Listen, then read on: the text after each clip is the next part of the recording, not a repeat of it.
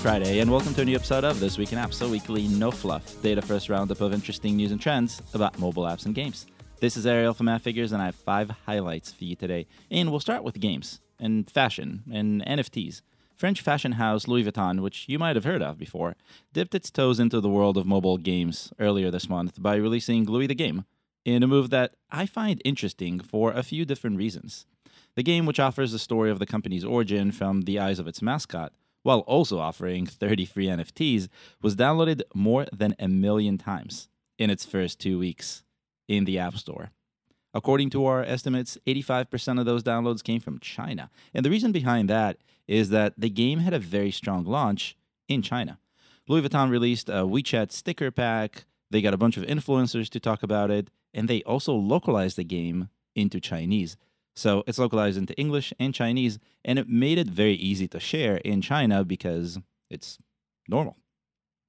The downloads really died off very quickly, but the two interesting insights that I find in this is that Louis Vuitton, a French company, released the game in English and in Chinese. I think that says a lot about where it's looking for new buyers.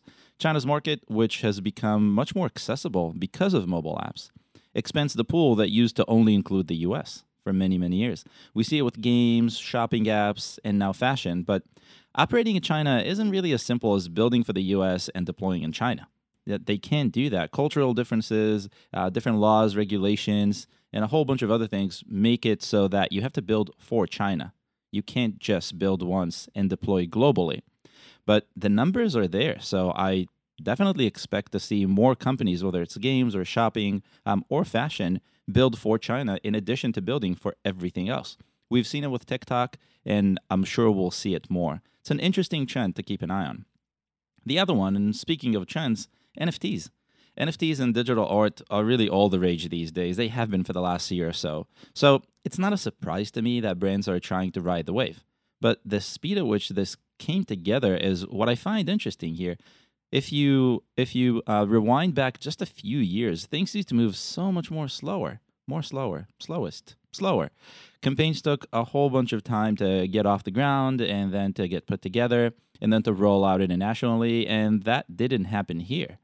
To build a game, and the game itself looks pretty well made, didn't happen overnight. So they've been doing this for a while, for long enough.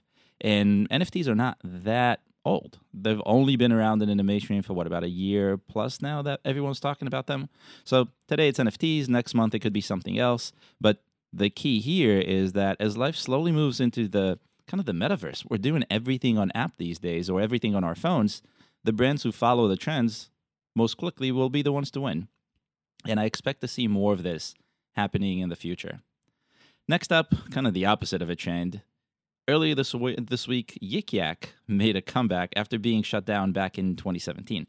If you have no idea what Yik Yak is, or if you think it's just a play on TikTok, it isn't.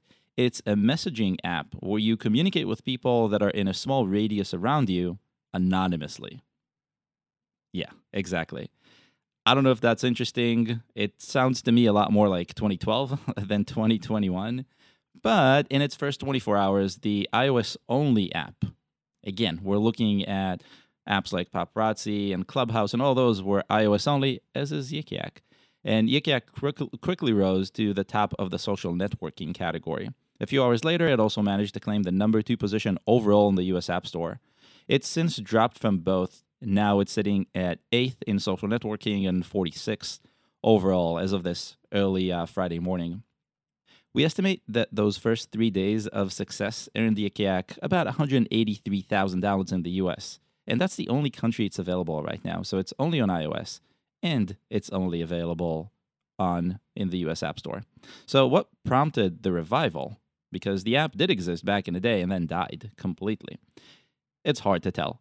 The app was popular in schools and universities, and the way it works is you have a 5-mile radius in which you can talk to anyone around you anonymously, which makes sense for schools and universities because you can get a lot of eyeballs. It died in 2017 mostly because of what it was. It was an app where you can cyberbully whoever you want who's around you, and there was very little moderation, and that's why eventually it had to shut down.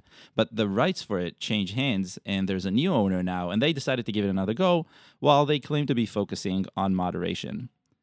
interesting. I don't know. It's hard to tell what's going to happen with this, but the way I see it is that I think it's the rise of TikTok that has led to some really interesting attempts at social media, looking at things like Dispo and Paparazzi and others that have tried to enter the race, but just couldn't keep the attention. They all had a spike for some reason, at some point, for some purpose, but it really died off. I don't really know what to make of Yik Yak, but if history repeats itself, I think it's more likely that the new Yik Yak is going to follow the old Yik Yak path, and that's to go away.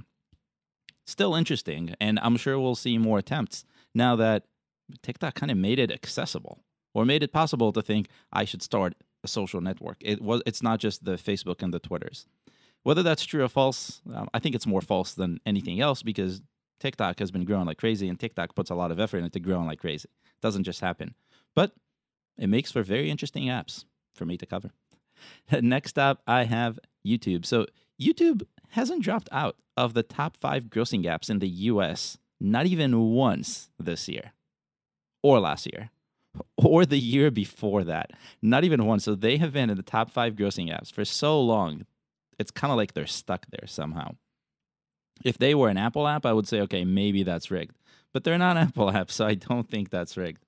If we look back to 2018, since 2018, our App Intelligence shows that YouTube's net revenue from the US App Store alone grew 7x, a little bit more than 7x actually, rising from $7.5 million in January of 2018 to more than $57 million of net revenue in July. And again, this is only the US. This is only from its iOS app.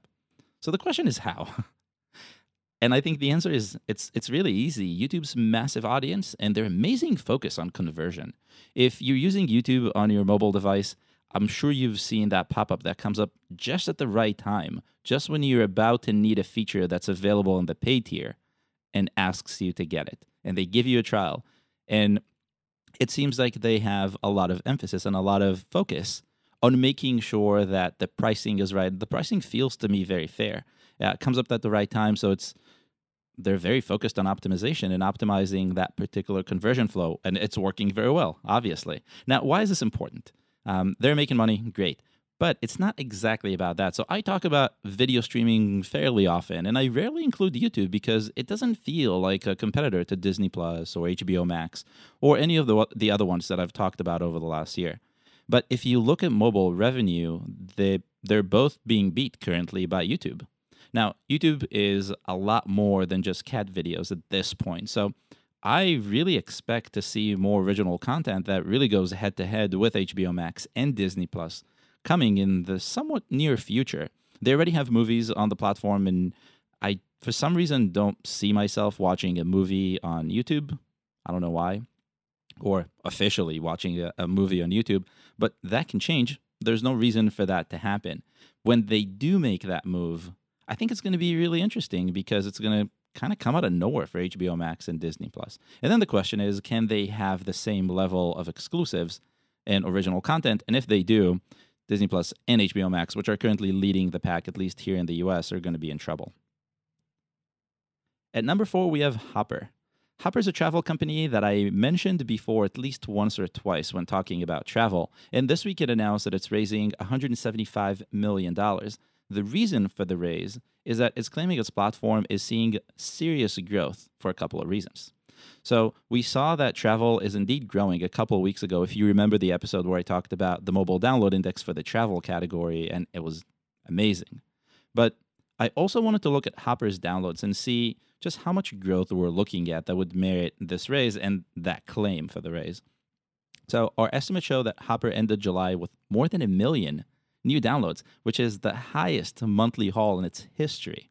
The number is even higher than Hopper's pre-pandemic rally, where it's made its way into just about 752,000 new devices, and that was February of 2020.